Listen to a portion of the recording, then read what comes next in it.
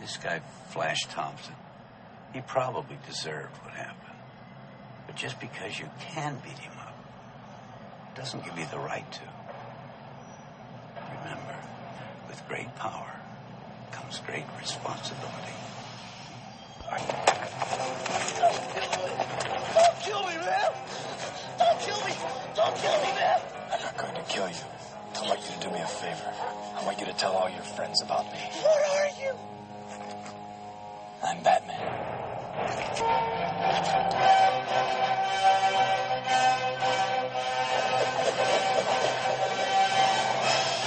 Hey, Jim! Woo! Excuse me. That's a bad outfit! Woo! Okay, Chris,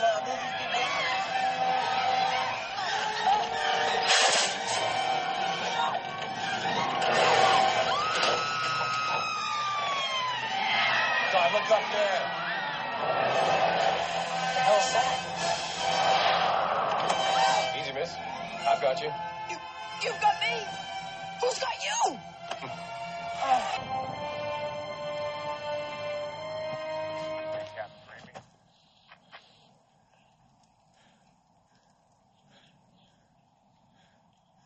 Captain Sam, you hear me?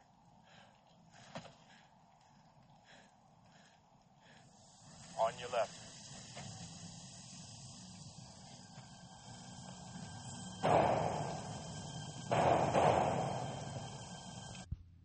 Welcome back to the Obsessible podcast. So let me explain those sound about what the whole entire hell is going on here.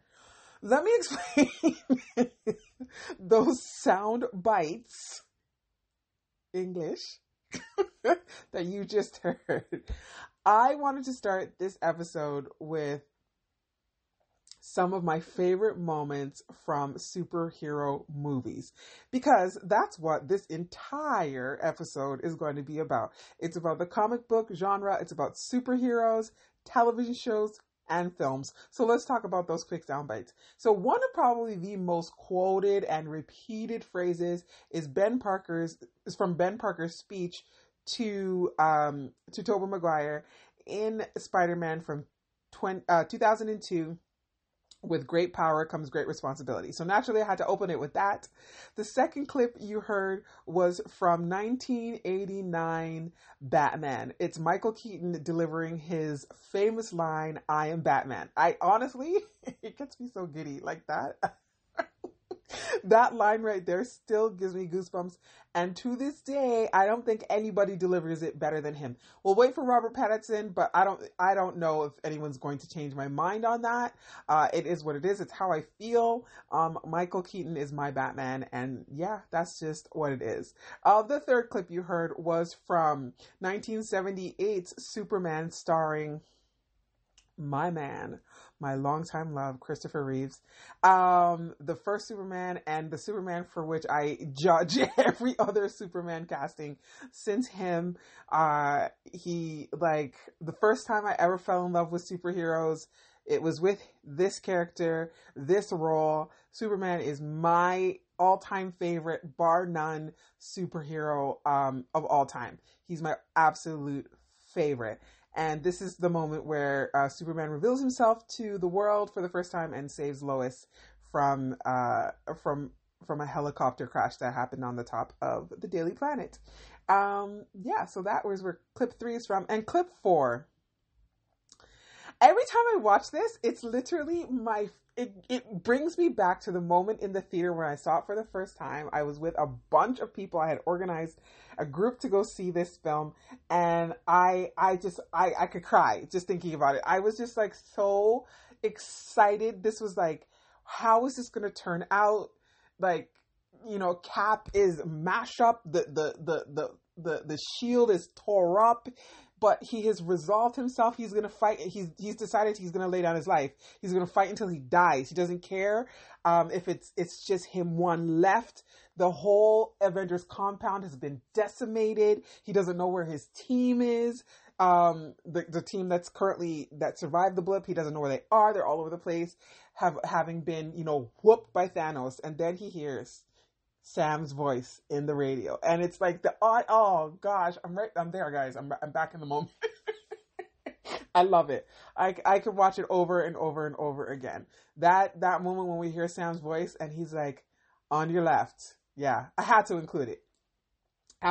Those are some of my absolute favorite scenes from superhero films over the many decades. But in any case, thank you so much for being here. This is Obsessible, the podcast, and we are talking superheroes, TV, movies, everything. I'm going to be spilling some tea. We're going to be talking about some of your favorite shows and films. So what are they? Drum roll, please. Those are. We are going to focus on a couple of properties, but we're going to do a bunch of honorable mentions. So what we're going to actually talk about today are The Watchmen, The Boys, WandaVision, The Falcon and the Winter Soldier, Invincible, Loki, Zero, and Jupiter's Legacy. We're going to talk all about that and what was up, what's up now, and what's next for TV. For film, we're going to talk about Project Power, Fast Color, Freaks, Thunder Force, Zack Snyder's the Snyder Cut of Justice League, Shang-Chi, Black Widow, and the Suicide Squad. It's a big episode, guys. Dare I say it's supersized? That's why you're here. You're here for the corniness. You're here for that's what you came here for. But in any case, I'm excited. Buckle up. Go grab a snack. Grab a drink. We're going to go on an adventure with this one, talking all things TV and movies, superhero related. If you have not been here before, let me introduce myself. My name is Nicole. I am your host, otherwise known as Nikki to my friends. And if you're listening to the Obsessible podcast, we are now besties. That's what we do here. We gather with our besties. We have a little kiki. We joke, we talk, we laugh. It's a good old time. And I just have to say, thank you so much for being here. Welcome to Obsessible. Let's do it. Oh, isn't that the one where the guy becomes limitless? So it was really, really, really hard for me to figure out what shows I was going to focus on. And initially, I was going to go through 10 different television series, like between what was up now, and what was up next. And that just became like, I don't have the time to dedicate to such an in-depth reviews for each show. So I condensed it down to, oh my God, almost 10. 8. Oh my God. Seriously, Nicole, you're ridiculous. I thought I was doing something over here. There's still 8 of them that I'm going to go through. Some of them I'm going to go through much faster than others. The what's up next is going to be much faster because I haven't seen those, but the first 5 are going to be a little more in depth because I have seen those. But before I even get started on that, I want to talk to you. I want to just give you some quick honorable mentions because there is a plethora of superhero TV out there, or TV shows dedicated to the comic book genre and superheroes. Specifically, because just because it's a comic book doesn't mean it's about superheroes. So, I just had to say that. But specifically for superheroes, lots and lots of television shows, both in streaming and on network. But I'm focusing on streaming, and I'm focusing on the 5 that I really, really, really enjoyed and loved. But here are some of the honorable mentions. The Umbrella Academy, Raising Dion, Daredevil, The Defenders, Jessica Jones, Iron Fist, The Punisher, Luke Cage. Here's the theme here. There's a theme, if you don't notice. Those are all Netflix properties. But the Marvel stories for Netflix that came out that featured The Defenders, so Jessica Jones, Iron Fist, Daredevil, The Punisher, and Luke Cage, I do not believe are any longer on Netflix because Marvel and Disney have taken their properties back. We feel that we're going to see them again. There's going to be some sort of continuation, but we don't really know what that's going to look like. But each of the shows that I just mentioned are all on Netflix. So the Umbrella Academy has a couple of seasons already and is currently filming season 3. I did not particularly like season 1. I have not seen season 2. I will definitely say watch it, but it wasn't my favorite. Raising Dion, I definitely enjoyed. Very interesting superhero story in terms of the superhero progression. Like, it's a young boy. He's 7 years old, so watching him go through his process and going on his superhero journey, I enjoyed it. It was frustrating for me because he was very disobedient and he lacked discipline. But I loved his best friend. In the show, she really grounded him and kept him pointing in the right direction. Loved that about it. And it surprised me. I didn't see a bunch of stuff coming, so that was great. And then the rest. Daredevil, by far my favorite character is the Punisher, even though Daredevil plays a close second. But yeah, all of these shows, they're definitely worth watching. Umbrella Academy was the one I enjoyed the least, but all of the others I really enjoyed. Will definitely suggest watching if you can get your eyes on the Defenders in that group. Please do so. Don't know where you would do that at, but do it. Okay, moving on. Let's get into the meat and potatoes. The Watchmen. Let's start there. Okay. So this, for what was up, I chose The Watchmen and The Boys. I've seen the entire season of The Watchmen. There will be no season 2. To tell you where it's to watch, it's on HBO Max in the United States, HBO and Crave in Canada, wherever HBO is available to you, no matter where you are in the world, that is where you would find The Watchmen. We're talking 7 or 8 episodes, I believe, of just brilliance. It's literally fantastic. It picks up 34 years after the events of the original show, so it's not of the original, comic book events after the end of those. The end of the comic book, it picks up 34 years after that. And the show starts on the day of the 1921 Tulsa Massacre that happened. This is a real thing that happened in the United States of America, which a lot of people just had no idea about. And it's fueled by racism and jealousy, and a lot of people died because of it as a result. The show takes place in Tulsa, primarily in stars Regina King, Yahya Abdul-Mateen, who else? Also stars Don Johnson, Tim Blake Nelson, Andrew Howard, Jacob Ming Trent, Tom Neeson, Sarah Vickers, Dylan Schomburg, Louis Gossett Jr. Like, what? And the brilliant actor, Jeremy Irons, as well as Gene Smart, and Hong Chow. Listen, watch this. Get into it. This show is amazing. Not just like a fan favorite, critical acclaim across the board. They were nominated for 26 Emmys. Of the 26, they won 11, including Best Limited Series. Regina King received an award for Best Actress for a Limited Series, and Abdul-Mateen for Best Supporting Actor in a Limited Series. This was the most for any show in 2020. So you have to understand, it is not just about the fact that it's a superhero show. This is a lauded show. You know, it received critical acclaim as well as fan support. So it is absolutely amazing. It was created for TV by Damon Lindelof, and he was a showrunner and executive producer and head writer. He does a fantastic job. He had a vision for the show. He stuck to the vision and he told the story. He stepped away after season 1. Initially HBO thought there was going to be more, but when he stepped away, he was basically like, listen, I've told the story I wanted to tell, and I don't, nothing left I got to give.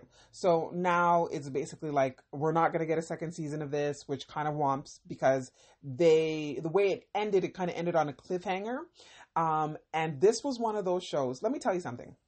I watched the first 4 episodes, and then I put it down because I was like, I have no idea what's happening. And you might say that because I can't figure it out, I stepped away. It's not that. It's that the episodes themselves were so self-contained in their stories that I couldn't define a common theme or thread. even though I knew that there was one, I just couldn't seem to pinpoint it. And so I just felt like my head was up my butt. And I was just like, I don't know what's going on. Like, my feet are in the air. My head is on the ground. I'm walking on my hands. Everything is topsy-turvy. I am confusion. How does this show work? What is it about? What is happening? Who is the villain? I don't even know who to be mad at in this thing. I was so confused. So they dropped it weekly. So I allowed a few more episodes to drop before I picked it back up. And when I did, let me tell you something. By episode 6, it all came together, and I wanted to stand up and give them a rousing round of applause. It covers absolutely everything, and because of the way that they've built the universe, it's still very much grounded in reality. And The Watchmen as a series period is that, like, they have supers, but not your standard fare. So it's already a story in a universe that is different and more grounded in reality, and they did a really good job of that. They're focusing on anti-vigilantism or anti-heroism. And those people are kind of driven underground. There was a time when it's yay, but then it's like, what? But the world is like operating in fear most of the time, right? And these people are just kind of waiting their turn. But then this fear is also like turned on, even though they've turned back to traditional forms of heroism, those traditional heroes in this particular city in Tulsa have been targeted, and so now they have to take on alternate egos in order to do their jobs as police, because their identities and their families are now at risk. Plot twist, right? Completely different thing than we were expecting. And Regina King plays Sister Night, and she delivers on every single level. The show is fantastic. Jeremy Irons as Ozymandias is brilliant, just brilliant, and psychotic, and a sociopath, but he's so good at it. He delivers the role phenomenally. Like, it's so good. I can't even talk about this enough. Like, it's that good. You will have to wait, if you haven't watched, to figure it out what is going on. The plot twist at the end, I was so blown away. I didn't see it coming on any level whatsoever, shape, or form. To the point where I was like, how did I not see that coming? But man, they played me and they played the audience, and it was amazing. I loved it. I'm surprised I actually haven't watched it again, so I can actually pull back all the layers and see if there were Easter eggs that I just happened to miss before everything was actually revealed. But immensely enjoyed that, and I would definitely say that you should press play on The Watchmen. It's fantastic. Regina King, Yahya Mateen, Jeremy Irons, they did their thing. You gotta watch. Next up is an Amazon Prime property, and it's called The Boys. And this show is like a wild ride. So The Boys is based on a comic book of the same name by Garth Ennis and Derek Robertson, and was developed for TV for Amazon Prime Video by Eric Kripke. It also has a amazing cast, and I'll let you know who these amazing people are. We have Carl Urban as Billy Butcher, Jack Quaid as Huey Campbell, Anthony Starr as John Homelander, hate that guy, Erin Moriarty as Annie January / Starlight, Dominique Miguelet as Maggie Shaw, Queen Maeve, Jesse T. Usher as Reggie Franklin, aka A-Train, Laz Alonso, we always need eye candy, as Marvin T. Milk, aka Mother's Milk, Chase Crawford, another little cutie, Kevin Moskowitz, The Deep, Tomer Capin as Serge Frenchie, Karen Fukuhara as Kimiko Miyashiro, the female, Nathan Mitchell as Black Noir, he's a bad boy, Elizabeth Shue as Madeline Stillwell, sociopath, Colby Minofi as Ashley Barrett, just confused, that girl's confused, and Aya Cash, who appears in season 2 as Clara Risinger, aka Liberty, aka Stormfront. Let's get into it. So basically, okay, this show is set in a universe where superpower people are a matter of course. They've been around for decades and decades and decades, and the lie that is told is that all of these superheroes were born this way. And if you were born a soup, then you are basically living your life to become what is called, to become a member of what is called the Seven, who are basically controlled and overseen by an organization called Vought. And Vought is the company that made the superheroes. This show is rated R, super fun. Like, and it doesn't paint superheroes as these like amazing people. They're kind of really narcissistic, selfish. Some are addicted. I mean, like, did I say selfish? Sociopathic and psychotic tendencies. They are troubled. Troubled, to say the least.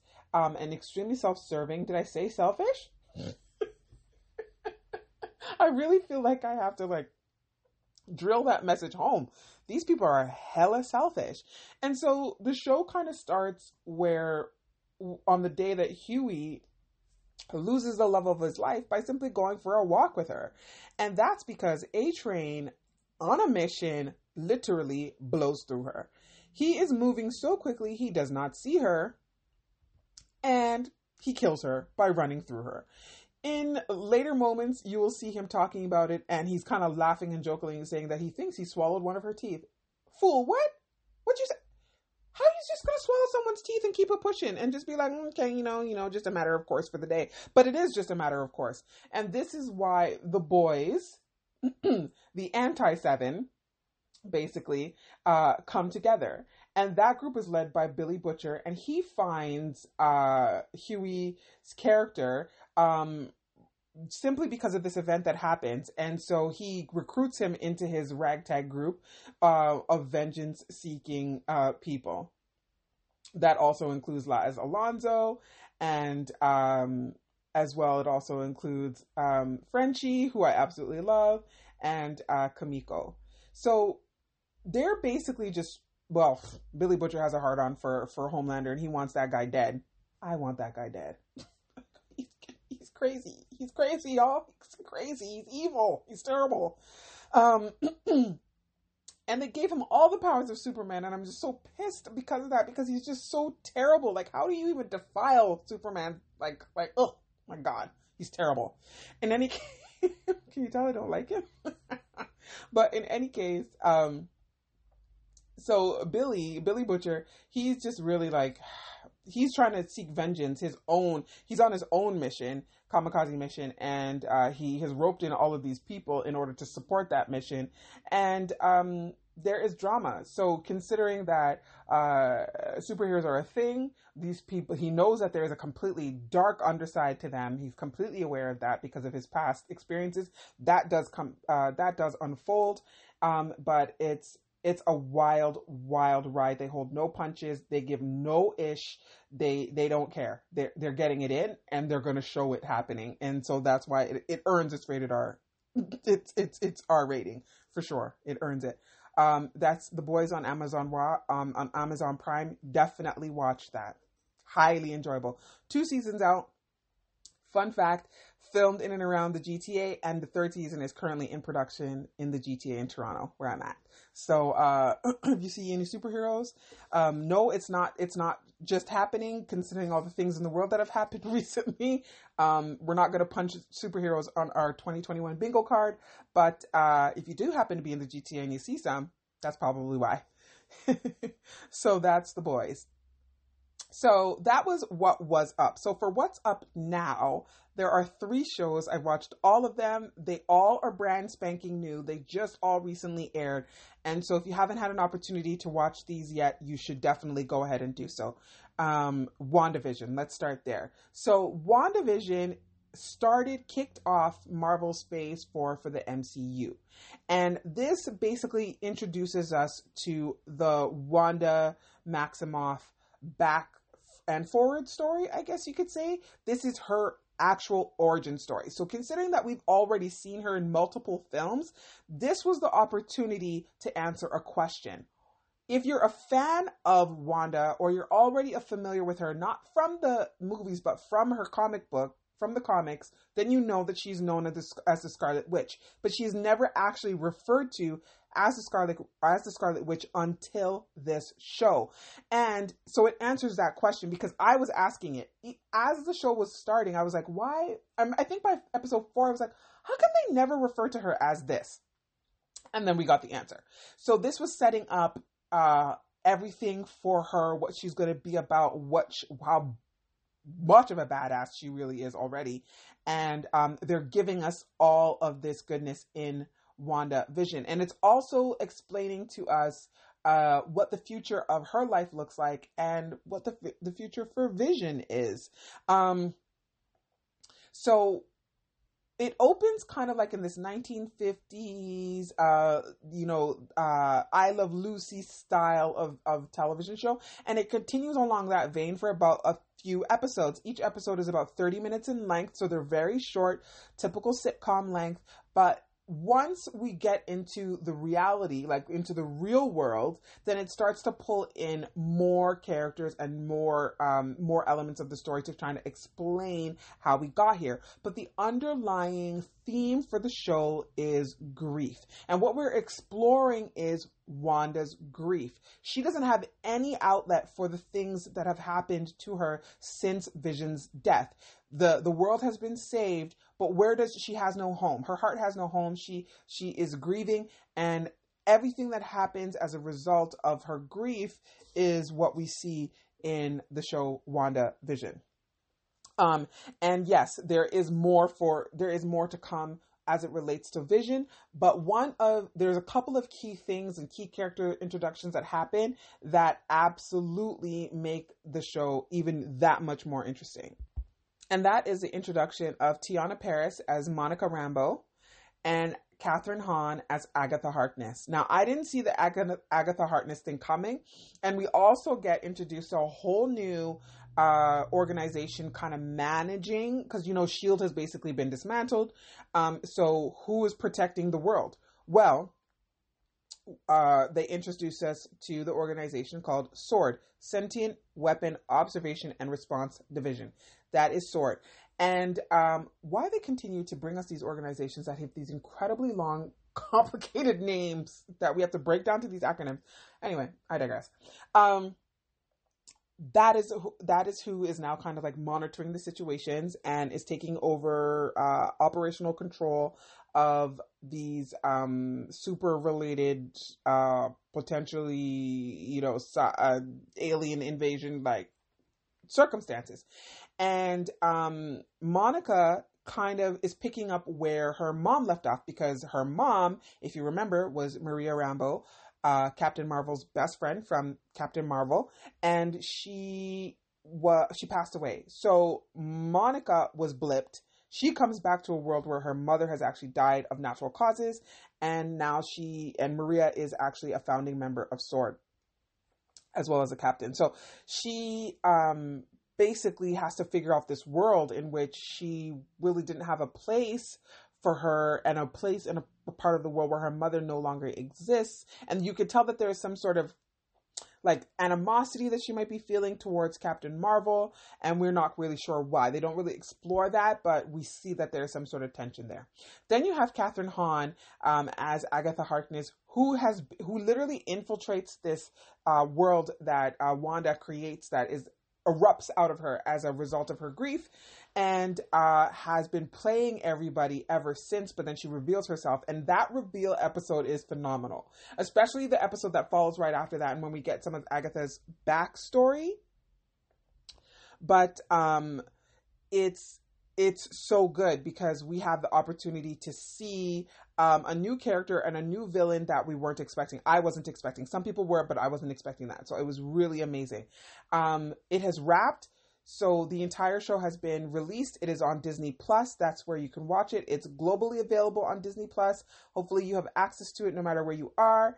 And yeah, one season out. Don't know if we're going to get a second season, but it's definitely worth the watch. It was phenomenal. If you dropped it after 3 episodes, pick it back up and finish it. It's worth it. It's a great origin story. A great origin story for Wanda. And there is some continuation for Vision. There is life in him yet. All right, so that's WandaVision. The next show I'm going to talk to you about is also from a part of Marvel's Phase 4, and it is The Falcon and the Winter Soldier. Just like with WandaVision, we pick up where we left off when it comes to the end of Avengers Endgame, and we have Anthony Mackie returning as the Falcon, and we have Sebastian Stan returning as Bucky, aka the Winter Soldier, Bucky Barnes. Both of them are in very different places. You know, the world it's post blip, and people are trying to figure things out. Governments are kind of in disarray. Many people are displaced, and it's creating this new type of refugee, this new type of poverty. And they're all just trying to figure it out. They're not necessarily doing the best job of it, but that's just what they're trying to do. They're just trying to figure it out. And that creates some definite chaos and animosity between people who wanted things to stay the way that they were. And this is where we see the rise of our main antagonists, the Flag Smashers. So many surprises in this show. It's just so very well done. The action, the fighting, the new tech, the social commentary about racial injustice, the conflict that Sam feels about being handed the shield, and what that means to be a black man carrying the shield, knowing that in this day in America, there is still this stigma about being black and being a soldier, and what it means to fight for your country. That doesn't really show that they love you or appreciate the things that you've done. And even for Sam, who is an Avenger and actually literally helped to save the world, is no different. He's treated no different. And so he can't even use the currency of being the Falcon to, make real change in his own personal life as he tries to, support his sister and their family business back in Norrance. So there's all of that, and it's all discussed. And we get some other characters. Sharon Carpenter comes back, and as well as Zemo comes back, and we also get some members of the Dora Milaje. And that was amazing. One of the most interesting things that happens is the introduction of a whole new Captain America. And that's before Sam decides to pick up the shield. And not sorry. Spoiler alert, y'all should know. I spilled tea over here. A new Captain America who is absolutely terrible. He sucks. He's so defined by the job that he becomes egotistical, arrogant, and selfish. He feels he's completely justified in everything that he does. There is a scene where he's literally fighting with Bucky and Sam right after he basically kills this guy in front of the whole entire world. He feels he's completely justified just because of the fact that he's carrying the shield. And then even as he's fighting them, he's like blaming them for the fact that he's having to fight them. It is the height of narcissism. It is so disturbing to watch, but it is so well depicted and so well acted that you literally are like, wow. Like, you could actually see, they really portray, they really show you his disassociation. Like, when he starts to really separate from reality and the choices that he's making and how his personality is becoming altered. It's so well done. And that character is played by Wyatt Russell. That Captain America's name is John Walker, and there's obviously a dual thing happening there. He plays another role, which you start to see become developed towards the end of the series. There are 6 episodes. It's streaming on Disney Plus. You definitely need to watch. Another very interesting character that gets introduced much in the same way that Agatha Harkness was introduced as one of the main villains in WandaVision. We have Julia Louis-Dreyfus show up as Valentina Allegra de Fontaine. I didn't see that coming. Don't know if y'all saw that coming. I didn't, but I was so intrigued when she did show up, and I wasn't familiar with the character, so I had to obviously do some research, and I was like, I don't know what they're going to do with this. But it's going to be interesting because it is how they're using her to help John Walker's character evolve into another Captain America, which is called the U.S. Agent. So that's all going to happen. We don't know. I have no idea if that's going to roll into, which it probably will, into another film or another series, but we're going to definitely see all of these characters play themselves again. Noteworthy battles or noteworthy fights. The Dora Milaje against John Walker and Battlestar. Why did you try them? Why? Why, John? Because he's arrogant and narcissistic. And this is actually the beginning of it. That fight is the beginning of his descent into foolishness and madness. But, ooh, so entertaining. So I definitely would recommend you press play on The Falcon and the Winter Soldier, Disney Plus, and it's everywhere. So the last show in the What's Up Now part of this particular segment is called Invincible. Man, oh man. Listen, if Invincible was live action, it would be like The Boys. And if The Boys was a cartoon, it would be like Invincible. Invincible is completely animated for adults. This is not for your children. Kind of superhero horror film, based on the comic series by the same name, by Robert Kirkman. Dropped on Amazon Prime. This is an Amazon Prime show on March 25th. They release each episode weekly, and they just wrapped up the series on Friday. And it is amazing. It is so good. By the end of the first episode, I was like, what just happened? Like, it's wild. It stars Steven Yeun as Invincible, Sandra Oh as his mother, Debbie Grayson, and J.K. Simmons as Nolan Grayson, aka Omni-Man.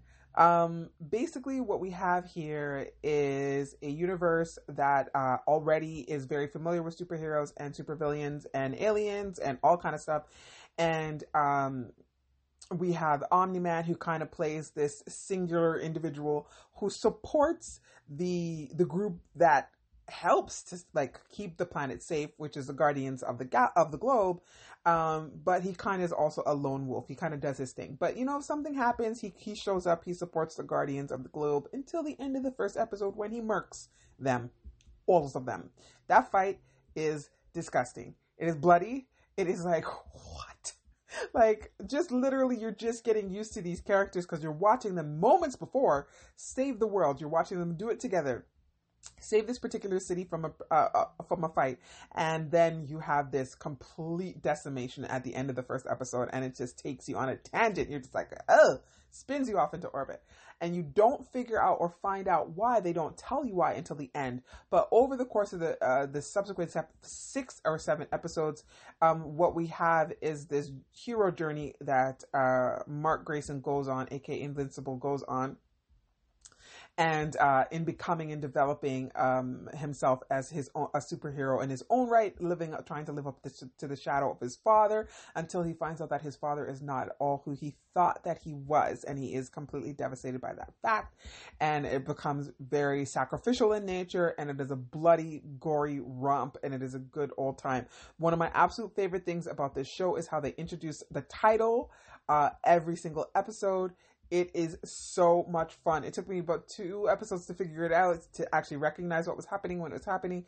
But once I did, I just wanted to actually applaud. Like, I love the way they incorporate the title in each episode and how they introduce the character.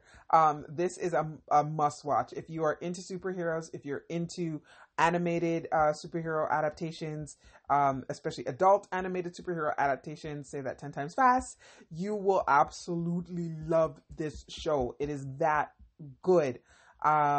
Definitely watch. It's worth it. That is Invincible, and that is on Amazon Prime. Okay, so jumping into what's up next for TV, we have 3 different shows. 1 is already out, 2 are coming, and I'm probably going to watch all of these. They're all so interesting in their own right. The first one is called Zero, and this is so interesting because it is a superhero story that is based in Italy, specifically Milan is where they filmed it. It's on Netflix, and it is a Black Italian story. So something that we almost never actually see on film or in television is the Black Italian experience. And they really kind of go into what that is, what that's like. It stars a young man by the name of Giuseppe Dave Secchi. He plays Zero. His character's name is also Omar. He works at a pizzeria and he meets this very rich young woman. And he kind of starts to fall in love with her, but he has problems. And that's kind of where he figures out that he has this power of invisibility. And he ropes his friends into it and finds himself in some sort of twisted plot by a local gangster who's trying to take over their neighborhood and be the boss of the area. So that's what Zero is about. It is already out on Netflix. I would suggest it's in its native Italian. So what I would suggest, do not watch this on a dub. Definitely watch it in the original language with subtitles. It'll be a much better viewing experience. And it dropped on Netflix globally on April 21st. The next up for Disney, you have Loki. So on June 11th of this year, we're going to get 6 episodes as a continuation of Marvel's Phase 4. We have Tom Hiddleston coming back in his title role as the God of Mischief, Loki. It also stars Owen Wilson, Gugu Mbatha-Raw, Wunmi Mosaku, and filming was primarily in Atlanta, Georgia. It'll be streaming everywhere on Disney Plus, and like I said, that'll be June 11th. So basically what this story is telling is what happens after Loki grabs the Tesseract in Avengers Endgame and disappears. So he has now created an alternate timeline, and then he gets brought to the Time Variance Authority, which is kind of an organization that sits outside of time and space, which, since we're involving time and space, might as well just say I love this element in stories, but it always confuses me. I will be confused. I will color myself confusion because it always confuses me. I can never figure it out. But it's always a good time, and I look forward to trying to figure this one out. When he arrives at the Time Variance Authority, he's kind of given a chance to make a choice. He's given a choice, basically. He's either can be deleted, or he can, because he's a time variant, or he can help fix the timeline and stop a greater threat. So he ends up kind of being trapped in his own crime thriller and traveling through time and altering human history as he goes about it. So it should be really interesting. It sounds like it's going to be a really good time, and I'm looking forward to it. And so that is Loki, which drops on June 11th on Disney Plus everywhere. And then finally, something that's actually coming up really recent, on May 7th, we are getting a new show on Netflix, and it's called Jupiter's Legacy. So basically this story follows the world's kind of first superheroes who get their powers in the 1930s, and they end up basically being the ones to protect the world for many, many, many years. But then they end up it's time to pass the gauntlet down to their sisters. What the whole entire heck is going on with me? Sisters. Down to their children, their offspring. And after that, after I said sisters, I was going to say siblings. How about no to both? To their children. And there's some tension and friction that goes on there. This show stars Josh Duhamel as Sheldon Sampson, the Utopian, Ben Daniels as Walter Sampson, Brainwave, Leslie Bibb as Grace Sampson, Lady Liberty, Elena Kampouris as Chloe Sampson, Andrew Horton as Brandon Sampson, the Paragon, Mike Wade as Fitz Small the Flare, Matt Lanter as George Hutchins Skyfox. Fun fact, this show was also filmed in and around Toronto and is also based on a comic book series by Mark Millar and Frank Quitely. And like I said, it is set to start streaming on May 7th. That is literally just this week. So by the time this podcast airs, it'll drop on the 6th, and then the following day, you guys can start watching Jupiter's Legacy everywhere on Netflix. Okay, so on to movies. There is no point in doing honorable mention for movies. There are too many to even count. There's too many, just a lot. So I'm going to just jump into the ones that I really wanted to focus on in this part of what was up, what's up now, and what's up next for superhero films. Okay, so for what was up, 3 films I want you to watch if you have not watched yet. I'm just going to tell you, my recommendation is watch. I'm also going to tell you, really, really loved each of these films, and they're a lot of fun. So the first one is Project Power. It's a Netflix property. It dropped last August on the 14th of August 14th, 2020, and it is directed by Henry Joost and Ariel Schulman, produced by Eric Newman and Brian Unclease, and written by Mattson Tomlin. It stars Jamie Foxx, Joseph Gordon-Levitt, and Dominique Fishback, whose star is rising. She is she's up next. Who's got next? It's this girl. She's basically taking Hollywood by storm, and we are here for it. Love to see it. They kind of work together as a trio to kind of stop these villains from taking over with this drug that is used to give people superpowers for 5 minutes. So the drug is called Power, right? And so like I said, it gives people who take it various superpowers. You never actually know what you're going to get until you take it, but it only lasts for 5 minutes. So there is just a lot of drama that ensues. It's fun. It's a good old time. They definitely pumped money into it. Talking about just over an hour and a half. I watched it over a year ago. It's still kind of fuzzy, but what I will say is that I 100% enjoyed this. It was it was really good. There's a lot that they could have done with this. They could have actually, really dug a little deeper into the story and into the world, and what this pill not necessarily just in the area of New Orleans it's focused on, but what about the greater world? Like, what are the effects there? Like, I would actually like to see this turned into a television show, because I think there's lots to explore with it, like, in terms of like how people can become like just the worst versions of themselves, and what the effects on crime would be if this just became readily available to people. But right now, it's basically just in the way they focus it is in this one area of New Orleans, and all of the drama that ensues around having people push this drug, and the effects of the effects of the drug on the users, because people can become addicted. So I would definitely suggest watching Project Power. Jamie Foxx, the man very rarely can do any wrong. So yeah, that's Project Power, everywhere on Netflix. The second film I want to talk to you about is called Fast Color. Now, this one came out in 2018 and was directed by Julia Hart.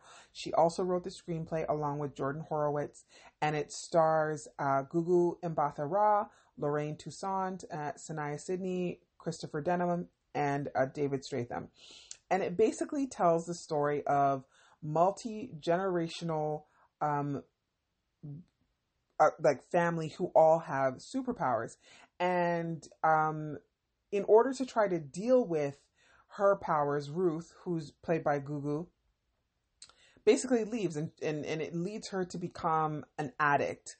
And she leaves her young daughter with her grandmother, who's played by Lorraine Toussaint, also known as Bo, and she is the matriarch of the family. There's obviously some strained relationships between Lorraine Toussaint's character, Bo, and Ruth, because of the addiction and because of the powers, and we kind of find them in the middle of this. This is not the beginning of their story, this is the middle of their story. And then you have the lovely Sanaya Sidney as Lila, who is Ruth's daughter, and who has no real relationship with her mother. She knows that Bo is her grandmother, but she has no connection to Ruth. And we see that play out and how the effects of these, fractured relationships between these generations. Everyone is kind of trying to mother everybody, like as children do, they try to take care of the people who are taking care of them because they worry about them, and it's the same thing that's happening between Bo and Ruth, who's trying to Bo's trying to get Ruth together. She's worried about her effect on Lila, and Lila's worried for Bo and their relationship, the relationship between Bo and Ruth. But fundamentally, it's a story of not being afraid of who you are. And when you figure out, when you realize that you don't have to be afraid of who you are, then you can actually really create change and do fantastic things. And the way it's depicted, because it's filmed in the Midwest, there is a drought, and the drought has been protracted. It's going on for 8 years. But the problem with this drought, with this whole situation, is that there's like an organization who's aware that these people can do things, and so Ruth has been on the run as a result of this.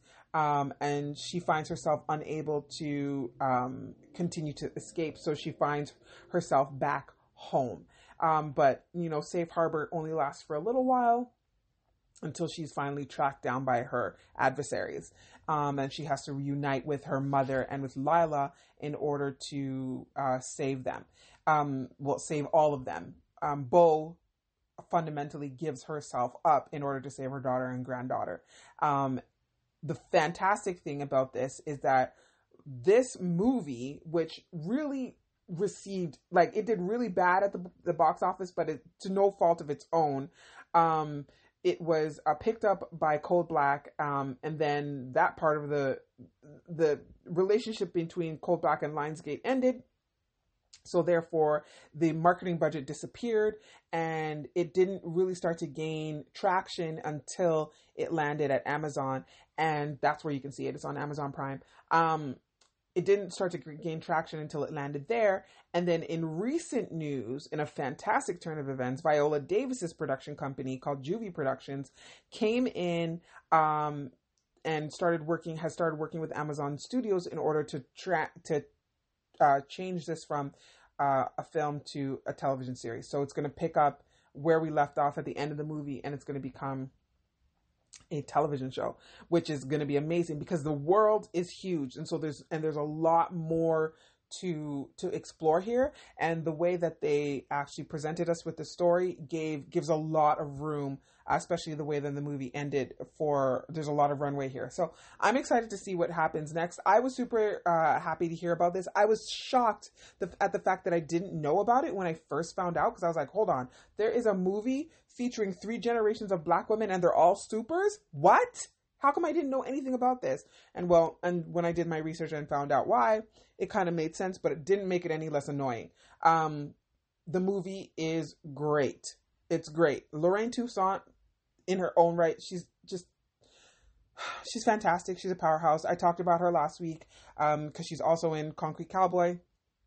She's great. She's got longevity. She's got depth. She's got range. She's got everything. And Gugu, same with her. I don't know how she's not a household name. She has been in so many things. And like I said, she's going to be in Loki. So hopefully that will start to give her more visibility because she's fantastic.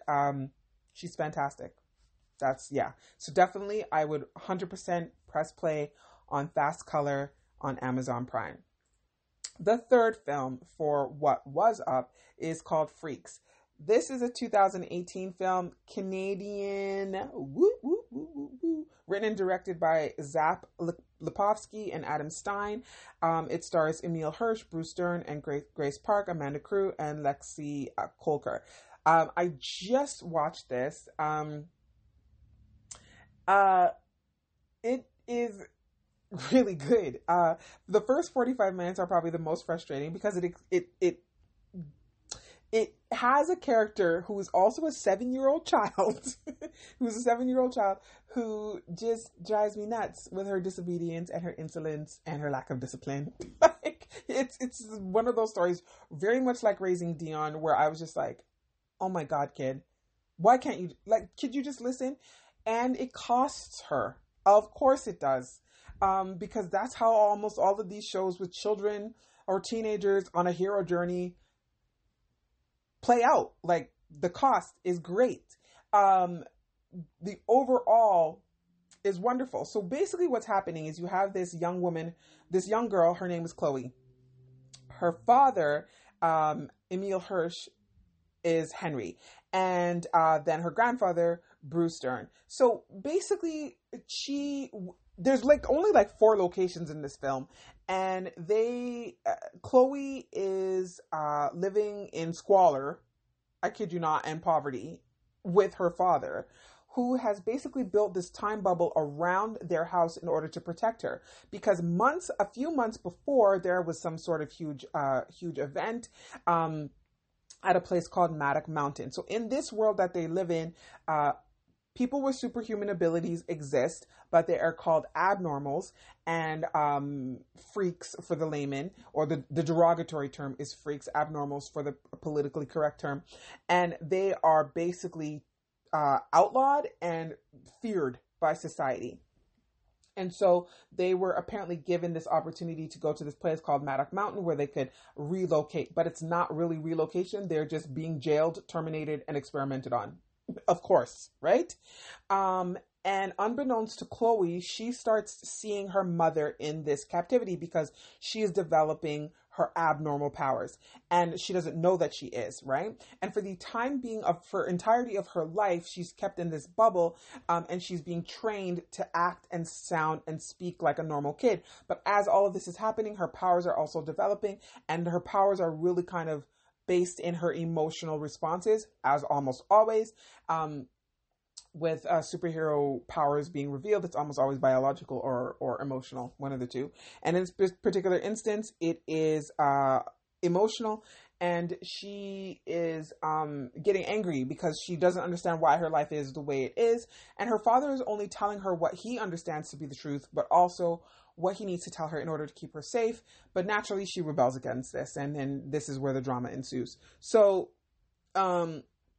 she's telepathic. I guess that's the way you could explain it. But she's more than that. Like, she would be like Xavier, Professor X, Jean Grey mash-up without the telekinesis. But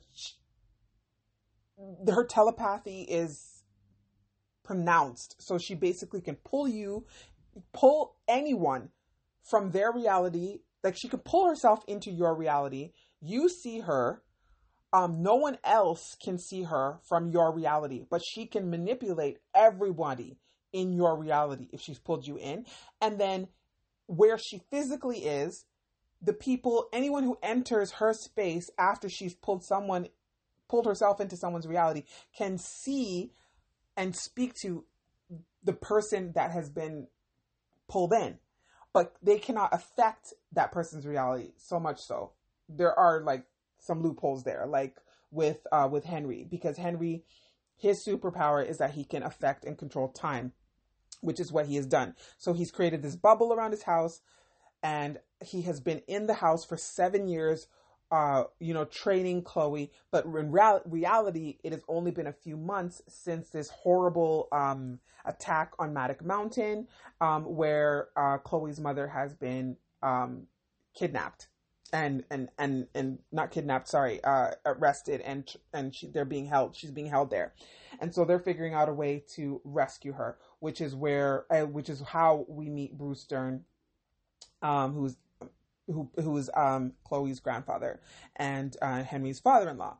So overall, I found it very entertaining, frustrated for the first 45 minutes because, dealing with this kid who just doesn't want to listen, and I'm just kind of but nonetheless, the story moves forward, and it's well done. For only 4 locations, they really develop the characters. You really understand why Henry is doing what he's doing, and then as you get more pieces of the puzzle, you kind of see how Henry was also wrong. So again, I would definitely press play on this one. It is on Netflix, and that is called Freaks.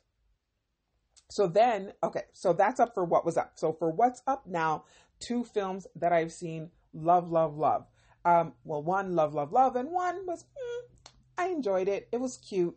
And that is, the first one is called Thunder Force. Also on Netflix. It's globally. It just dropped recently, maybe just a couple of weeks ago. And it stars Octavia Spencer and Melissa McCarthy. They play best friends who get estranged as they grow older, mainly due to the fact that Melissa McCarthy is a little bit weird and irresponsible and whatever. But it's funny. And Octavia Spencer basically plays this genius who grows up to develop a serum that allows people to obtain superpowers. And that's because in their world, supervillains exist. So villains have been able to attain superpowers, and they are now wrecking shop and wreaking havoc on the world and in all of these American cities. So she wanted an answer to that because of something that happened to her in her personal life. And she is Octavia Spencer. So she developed this serum.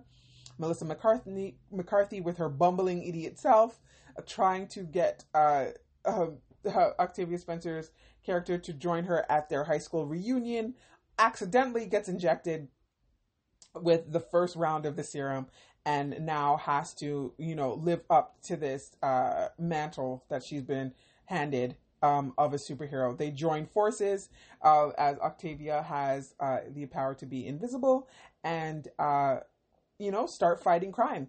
And many things happen. The movie also stars Bobby Cannavale and Jason Bateman. And Jason Bateman and Melissa McCarthy have this weird little love connection, and it's weird, but it's really funny. It's a good time. I mean, I would watch it. Just don't expect a whole lot. It's cool. It's all right. It is what it is. Just take it for what it is. Watch it and then move on with your life. It's cool. But that's Thunder Force, and it's on Netflix. Then you have this one, the gigantic epic tale of Zack Snyder's Justice League, 4-hour opus. It is wonderful. I really enjoyed it. He was really able to provide each of the characters with their own introductions to the audience. He gave them their own music. He gave them their own style. He gave them their own vibe, their own energy. We saw Barry in a different light. More of him as the Flash. We saw more of Cyborg. We saw more of Aquaman. Aquaman almost didn't need his own film because of the way that he was introduced and how the conflict was created between him and the Atlanteans and how he feels about them. The Steppenwolf is even bigger and badder in Zack Snyder's version. We actually get to see Darkseid, as well as we also get Desaad. I mean, also, surprise, Martian Manhunter. Oh my, I wanted to throw something. I was like, holy crap on a cracker. We haven't seen him in major motion, in film. We've seen him in Supergirl on TV, just not in a movie yet. And so that was a complete surprise. I was just like, holy crap. It is 4 hours. It does star all of the actors from the previous film, which is Ben Affleck, Batman, Henry Cavill, Clark Kent Superman, Amy Adams, Lois Lane, Gal Gadot, Diana and Wonder Woman, Ray Fisher, Victor Stone Cyborg, Jason Momoa as Arthur Curry Aquaman, Ezra Miller as Barry Allen the Flash, William Dafoe, Jesse Eisenberg, Lex Luthor, Jeremy Irons, Alfred Pennyworth, Diane Lane, Martha Kent, etc., etc., etc. The extended scenes at the end, you want to keep watching. You want to watch it right until the end and it goes to fully black, because that's where there's some extra tea gets spilled. Yeah, I mean, Zack really just expanded on the world. He gave everybody their own contained story, and then strung all the threads together, bringing the moment when Superman comes back, that's what I live for, right? That's what I was just like, just give me my boy, just give him to me. That moment was just like amazing. The fight scene was extended. And then what he tries to do to bring himself back to himself when he's like coming back to himself, all of that gets extended. We see more of it. We see more how he's getting his memory back. And, after he takes Lois and they fly off and they go back to the farm, you get more of that. It's just like, man, it's so good. I can't. It's 4 hours. It's epic. It's beautiful. It's wonderful. You should watch it. In the States, HBO Max. In Canada, HBO and Crave. Everywhere else in the world, you'll find it wherever you can find HBO. So if you can get HBO to lay your eyes on it, that's where you're going to find it. That's Zack Snyder's The Snyder Cut of Justice League. Okay, so now we're out of what's up now. Here is what's up next. 3 films. I'm just going to hit you with them fast because, again, they're not out yet. And so I'm only just going to be kind of telling you what I know about them so far so I can get you excited because I'm excited to see every single one of these. Okay, so first up is Marvel's very first Asian superhero. And that film is called Shang-Chi and the Legend of the Ten Rings. And it's expected to drop on September 3rd of this year. So, giving it a Q3? Yeah, Q3 release kind of says a lot about films. Q3, Q4. We're talking about your heavy hitters, right? So the fact that they're dropping it at that point, we're going to see whether or not this goes automatically to Disney Plus because we don't know, right? We don't know what the world's going to look like in September. Things have been continually changing, and as a result, lots of studios have pushed their slates and continually are changing their slates. So we'll see what happens with this one. But that's Shang-Chi and the Legend of the Ten Rings. That's September 3rd. It stars Simu Liu as Shang-Chi, Awkwafina as Katie, Tony Leung as Wen Wu, the Mandarin, Michelle Yeoh as Jiang Nan, Fala Chen as Jiang Li, Menger Zhang as Jiang Ling, Florian Muntone, I'm sorry, I'm going to do better at this, I promise, I'm going to try, as Razor Fist, and Ronnie Ching as John John.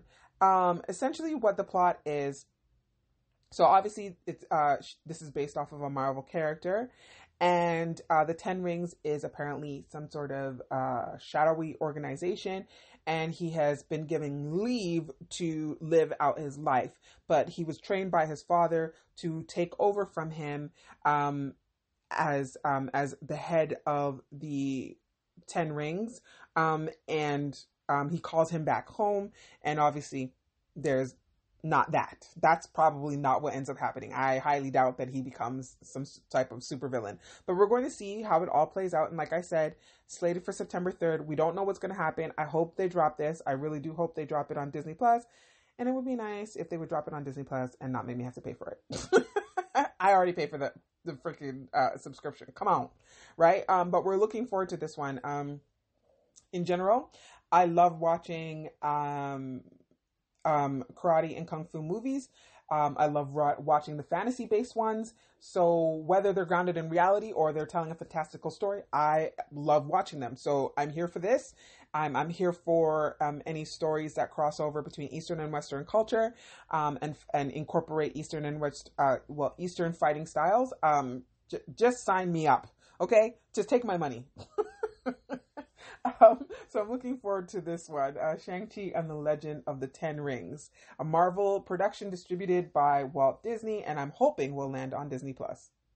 All right, so another film that has been pushed back and pushed back and pushed back and pushed back is Black Widow. We were supposed to get Black Widow last year, I believe, but this movie is picking up because we all know that by the end of Avengers, we've lost her. Like, she has passed on and she is not coming back. Right. So, this film is going to drop on July 9th. It'll be in theaters as well as through Disney Plus with Premier Access, which makes, they're going to charge us for us, but charge us for this. I'm going to pay for this one. When this drops, I'll definitely be paying for it. The timeline here is between Infinity War and Endgame. And we're just kind of seeing what Black Widow was up to in between those two films. So, because at first I was just like, how does this work? But of course, Marvel made a way, as they always do. Their timelines don't totally suck. Sorry, yep, I'm throwing shade at you, DC. I'm looking at you. So, you know, they figured out a way to tell this story and give Black Widow her own film.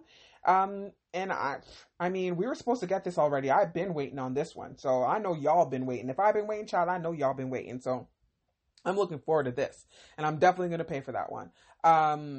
Because I've been waiting, and we're already very familiar with her. I want to see what she can do, and I want to see what her past was like. I want to see what her family was about. Like, I want to see how this all goes down and how it plays out.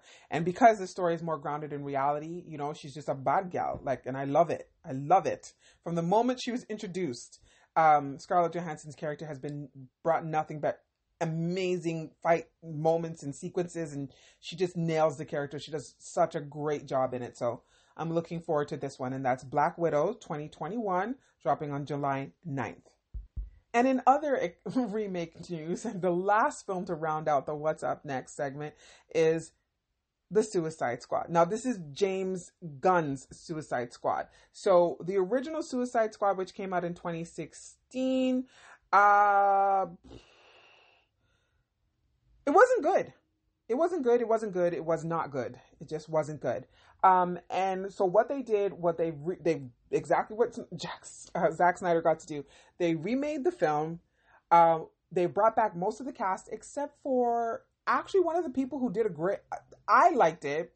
There was moments that I just found were really good, which is Will Smith. So no Will Smith, but we're getting Idris Elba. So I mean, I don't know. It's like, what do I do here? Do I be mad about Will Smith and not get Idris?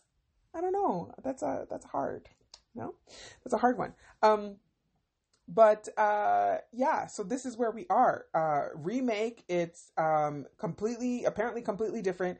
There are different characters. There are different scenes, but lots of the same characters. So here we have Margot Robbie returning as Harley Quinn. Idris Elba plays Bloodsport.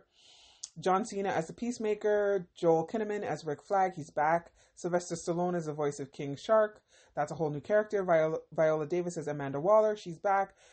Jay Courtney as Captain Boomerang, and Peter Capaldi as the Thinker. Should be interesting. We also get Polka Dot Man, Ratcatcher, Savant, a bunch of other like Suicide Squad worthy characters, basically from the comics. But this should be good. They're looking. So this is coming HBO Max. It's looking to be August 6th of this year. So keep your eyes out for that one. That'll be late summer. And I just want to see what he does with this film. It should be really interesting. I'm hoping that we get it here in Canada on Crave at the same time. That would be wonderful, like they did for Justice League. So that's what I'm hoping for.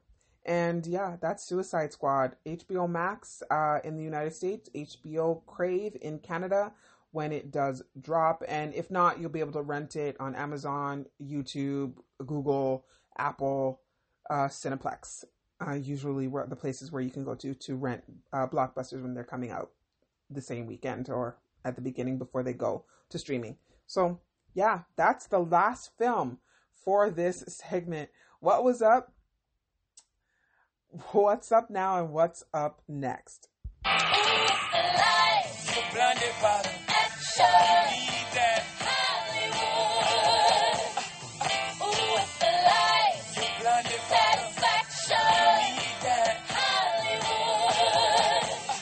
Y'all know whenever you hear Beyonce sing, you know what's next. Welcome to Hollywood. What's happening in Hollywood? That relates to superheroes, their news, TV, movies, etc. And there's a lot. There's always something happening as it relates to this particular genre because it's been the biggest moneymaker for Hollywood in the last 10 years. Y'all got to thank Marvel for that. DC started it. Marvel took the baton and has run with it. And they're doing great things and producing great content. So it's making people money. And so they're just doing more of the same. in that regard, let's start here with some casting announcements. So, as part of Marvel's continued releases to Disney Plus for their limited series, we have Secret Invasion.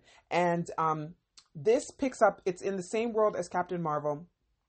And they have announced recently that the Mother of Dragons, Emilia Clarke, and the Queen of England, Olivia Colman, will be joining the cast, who also includes Samuel L. Jackson returning as Nick Fury, Ben Mendelsohn returning as a part of as one of the Kree, and Kingsley Benadir as well returning to the universe. I want you, I dare y'all, tell me some Ben Mendelsohn, show a movie that is not amazing.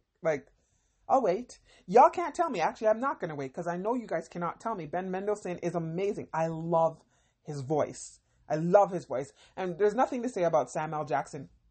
There's nothing to say. He's the GOAT. He's an icon. He's an icon living. It's just what it is. And Kingsley Benadir is no slouch. Olivia Colman, lauded, and Emilia Clarke. Yeah, Daenerys Targaryen. Can we say any more? This is greatness here. This is greatness. More cast announcements, but this is for DC, the DC multiverse, the DC extended universe. I'm all over the place when it comes to talking today. It's so The Flash. This movie has been going through development hell, but thank goodness it is definitely out of that. And there's been so much rumor and so much speculation, and excitement is growing and growing and growing and growing. And because of all of these rumors that we've been hearing for months and months, everybody's kind of looking for the things that have been nailed down. What can we confirm? Well, this is what we know for sure. So no, seriously, what's going on with me today? Ezra Miller is going to be reprising his role as the Flash in his standalone film. And they just announced that added to the cast officially is Michael Keaton, returning in the cowl and the cape as Batman. I'm so excited about that. Obviously, you heard how I feel about Michael Keaton when I opened the episode. This is excitement for me. Ben Affleck is also returning. This is going to be a multiverse. We're going to see multiple characters in the same role. They're bringing actors back for this.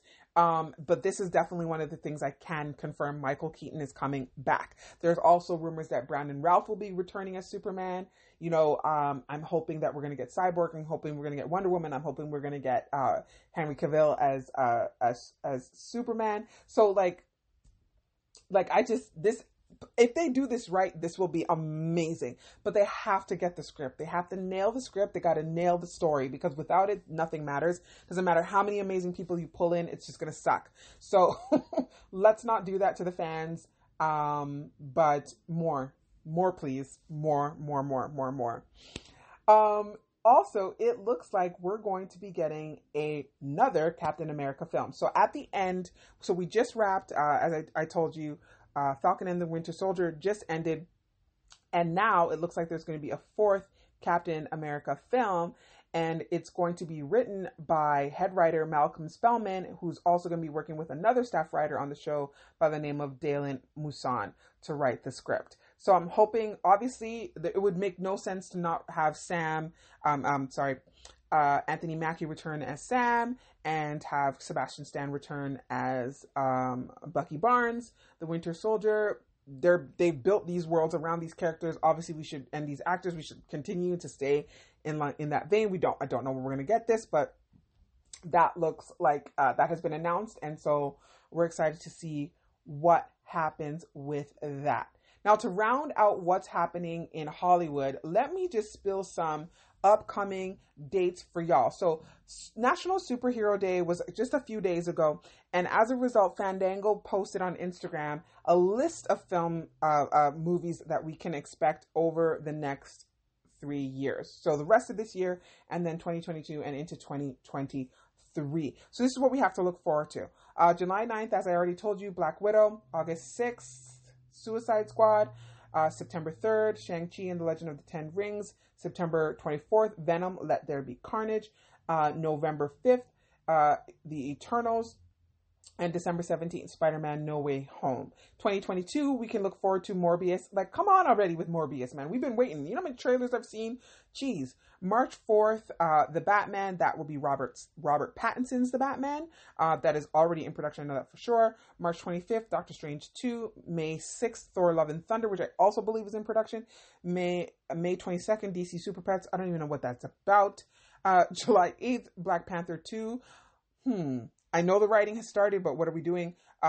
July 29th, Black Adam. October 7th, Spider-Man Into the Spider-Verse 2. Loved the original. November 4th, DC's The Flash. November 11th, Captain Marvel 2. Really? December 16th, Aquaman 2. There must be a lot of filming going on Disney backlots. Like, holy crap and a crapper. Okay. 2023, bunch of untitled stuff by Marvel. Something slated for February 17th, which is untitled. May 5th, untitled. June 2nd, Shazam, Fury of the Gods. Shazam 2. You guys should watch that. That was fun. The first one anyway. July 28th, untitled Marvel. And November 3rd, another untitled Marvel film. So yeah, that's what we can expect. That is what is up in Hollywood. And yeah, I don't know about you, but I'm excited to see all of the great superhero-based films that are coming our way. So that's what's coming up and what's happening in Hollywood.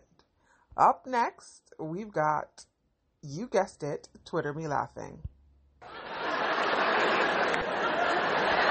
So it just so happened that days before I recorded the podcast, it was National Superhero Day. And as a result, Twitter, well, the Twitterverse, decided to have this conversation about whether or not, like, what would happen, what would life be like if the Avengers were real. And the tweets that came out of this hashtag were absolutely hilarious. Thanks to our good friends over at the Shade Room. They compiled a bunch of them, and I'm going to share those with you. So at Alpine's Winter tweeted, I feel like if the Avengers were real, we would all really, really hate them. At Sam the Captain followed that tweet up by saying, me, watching Cap use my car as a springboard. The picture is a pissed off, curler and face mask wearing Black Stewie looking out the window, just vexed, watching Cap tear up her therapist stuff. At Lucky70245076 tweeted, me, watching the Avengers tear up the block for the 6th time this week, and I finally paid off my car. It's a pic of a guy just trying to enjoy his fries when he hears the destruction taking place outside. All he has to give is a hard side eye. It's the pictures for me, y'all. The pictures that accompany these tweets are absolutely hilarious. They just make the tweet that much more funny. At Supian _ tweeted, when I'm just sitting in my car in a McDonald's parking lot when all of a sudden I'm flying through the air. The poor fish is just staring forlornly out the window of the now airborne car, contemplating its entire existence. Like, what would you do? It's just like, you got mac sauce everywhere, french fries flying. It's like, how did this become my life? Damn you, Captain America. Anyway, you guys got to go check out the hashtag. Go look up the hashtag for National Superhero Day. This was Twitter Me Laughing. And that is it. We have come to the end of another episode. If you're still here, thank you so much. I know that this was a big one. It was super fast. You probably had to, chop this one in bunches and eat it, listen to it in bits, but that's okay because you made it to the end. I am so grateful. Thank you so much. Had so much fun recording this episode. Guys, we went through 8 movies. We went through 8 television shows. We went through what's going on in Hollywood, superhero related, and there's constantly news. And by the time that you guys listen to this, there's going to be even more news. So I'm going to try to keep you guys updated as time goes on and as things continue to change. And more content is made about superheroes, new content, etc. But I really wanted to curate a list that was not necessarily your standard fare, and I hope that I've been able to do that. Hope I've been able to introduce you to some new shows and some new movies that are superhero related. And I hope you guys really had as much fun as I did. Up next on Obsessible, so I just kind of want to give you guys a little bit of like incentive to keep listening. So I just want to share with you what I'm going to be doing next. So the next episode is actually going to be a live taping. We're doing an interview with an author. Her name is Toshiba Billings, and she wrote this amazing book called No Handouts for Black Girls. That's happening on Saturday, May 8th at 5 p.m. We're doing it on Instagram Live, Rosebud Entertainment, Nikki Alexis, Toshiba Billings. You can find us at all of those handles on Instagram, and that's where the live taping will be happening. And I'm really looking forward to this conversation. This was really amazing, an amazing book. And I love reading and sharing books with you. Typically I read fantasy, but this was one of those ones I just couldn't, miss out on the opportunity to share. So that's what that is. No Handouts for Black Girls with Toshiba Billings. We're going to have episodes coming up that are dedicated to fantasy, dedicated to action, science fiction, and we're going to start our story time segments. When I finish writing the book, we're going to start those segments. Just don't want to leave you guys hanging. But once again, thank you so much for listening. Love you, besties. This is Nicole, aka Nikki, and this has been a Rosebud Entertainment production. Bye.